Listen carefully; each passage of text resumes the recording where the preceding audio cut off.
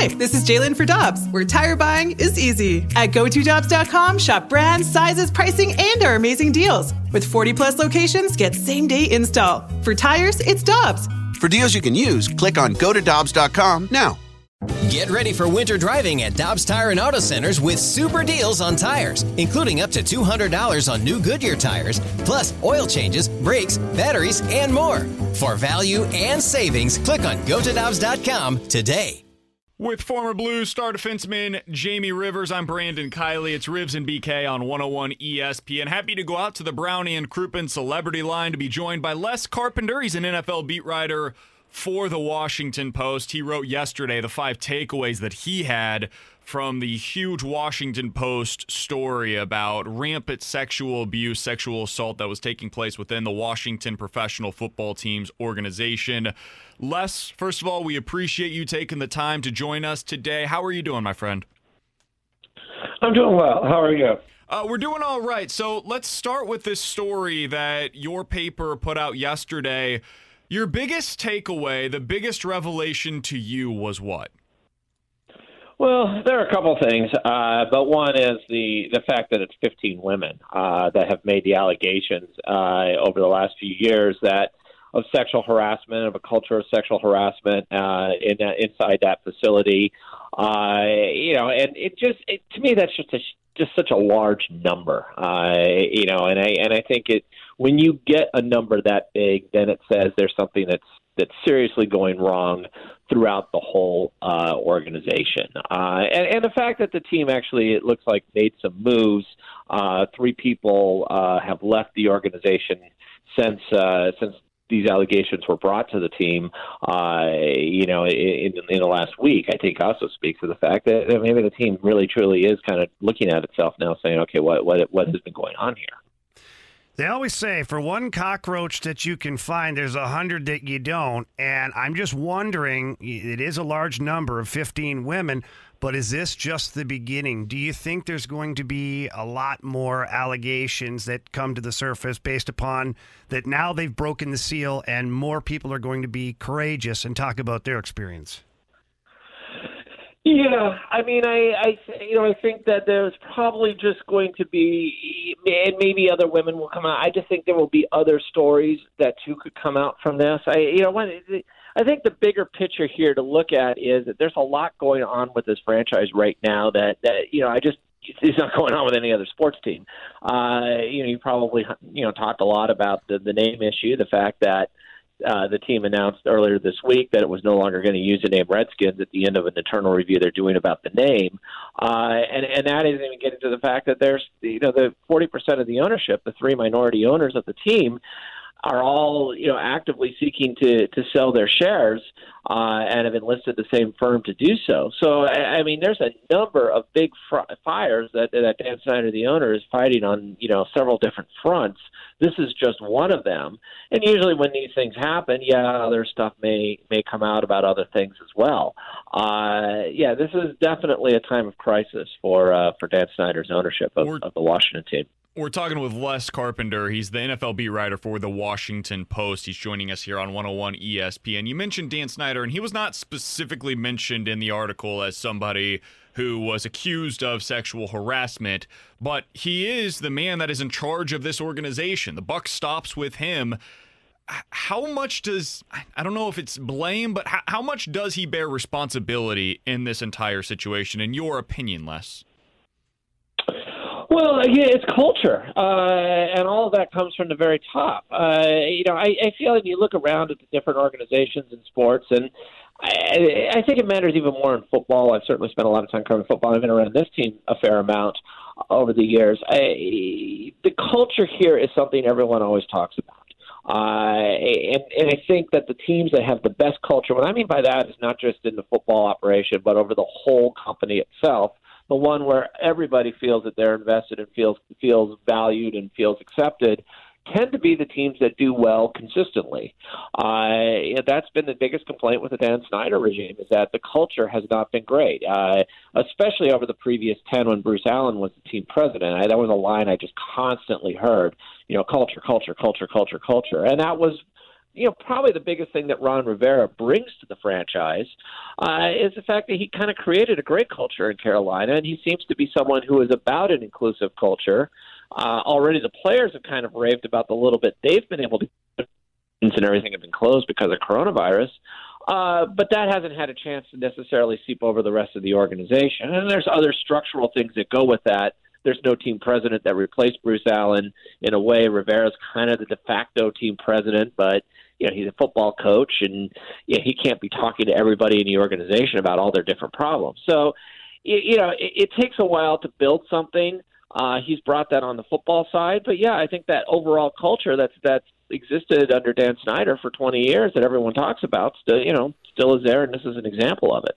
Look, Dan Snyder has always been described as a meddler, right? People talk about how he's meddling in the football operations, the business operations. He's meddling in every aspect of his company, which, look, he's the owner. He's the majority owner. I guess he's allowed to do that. But the flip side of that is that if you're meddling in everything that is your company, shouldn't you know what's going on within your closed doors of your buildings and your operations? And if you did, aren't you really one of the biggest problems? And I'm wondering what the NFL will look at when they evaluate this thoroughly. And is it a possibility that the NFL force a sale of the football team? My sense of it is that this would not rise to a level for the NFL to push Dan Snyder. And I think one thing to think about, and this is probably over every sports league, the owners do not like forcing another owner out, because they never want the mirror pointed to them at some point. They don't want the same thing to happen to them. So owners do not like to take the step of forcing someone out of their team. That said, this is not something the league wants to hear. This is not what is going on in Washington right now is not what the NFL would like. And this is a franchise. So much of the league's business is done in Washington. League officials, certainly over the last 15 years, have been hauled before Congress a lot over different issues. They don't want the team in Washington to be one in constant chaos. They want that to be one of the glamour franchises of the league. So pushing Dan Snyder out, no, I don't see that happening. But I do think that the owners are paying very close attention to what's going on here. And again, I keep your eye on the fact that 40% of the ownership wants out. That's not normal. And that is, I'm sure that everyone is kind of watching that, wondering what that means down the road. We're talking with Les Carpenter. He's an NFL writer for the Washington Post. So let's say that they don't force Dan Snyder out. Is this salvageable then? Because the culture was created by Dan Snyder. And I understand that Ron Rivera is there now, and he is basically the face and the voice of the organization. Yesterday, when all of this came out, it wasn't Dan Snyder who wrote a comment, wrote a statement. We saw that finally earlier today. It was Ron Rivera who made the first statement from the organization. But eventually, and you said this earlier, the buck stops with Snyder. He's the one that creates the culture within that organization. So less long-winded way of asking, can this be salvaged with him still as the owner of the team? Well, yeah, until he's not the owner, of course. Just because 40% of the ownership wants out, there's still 60% that's controlled by him. So, it's very likely he could remain owner of this team. Absolutely. I just think for the first time, that is at least a little bit in question. Given the fact that, you have this turmoil on the ownership side, added to the fact that you have these other fires burning. The name issue alone is momentous and would be, something that would be a story for 3 years or something like that. Instead, it's almost secondary compared to everything else that's suddenly going on here. Let me rephrase that question. Can the culture change if Dan Snyder's still in charge? If he wants it to, sure. Look, the Rivera hire was an important culture move. Absolutely. It's just, you're asking a head coach now to do more than just coach the team. And the example Snyder gave about a coach-centric was the phrase he used, organization. He used examples of Bill Belichick, of Andy Reid, of Pete Carroll. But every one of those situations, there are executives between the coach and ownership, and there's executives who handle the other issues in the building.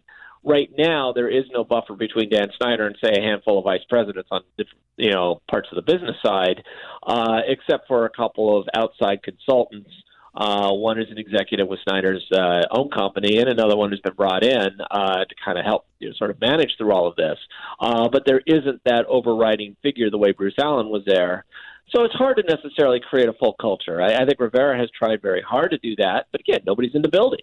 So there's only so much you can do, and there's only so much you can do as a football coach when you got training camp in 2 weeks. Sure. The final question that I have for you, Les, you mentioned the name situation for the Washington professional football team. Is there any update on that? Do you have a timetable, or at least have you been informed of any sort of timetable as to when we can expect the name to actually be implemented?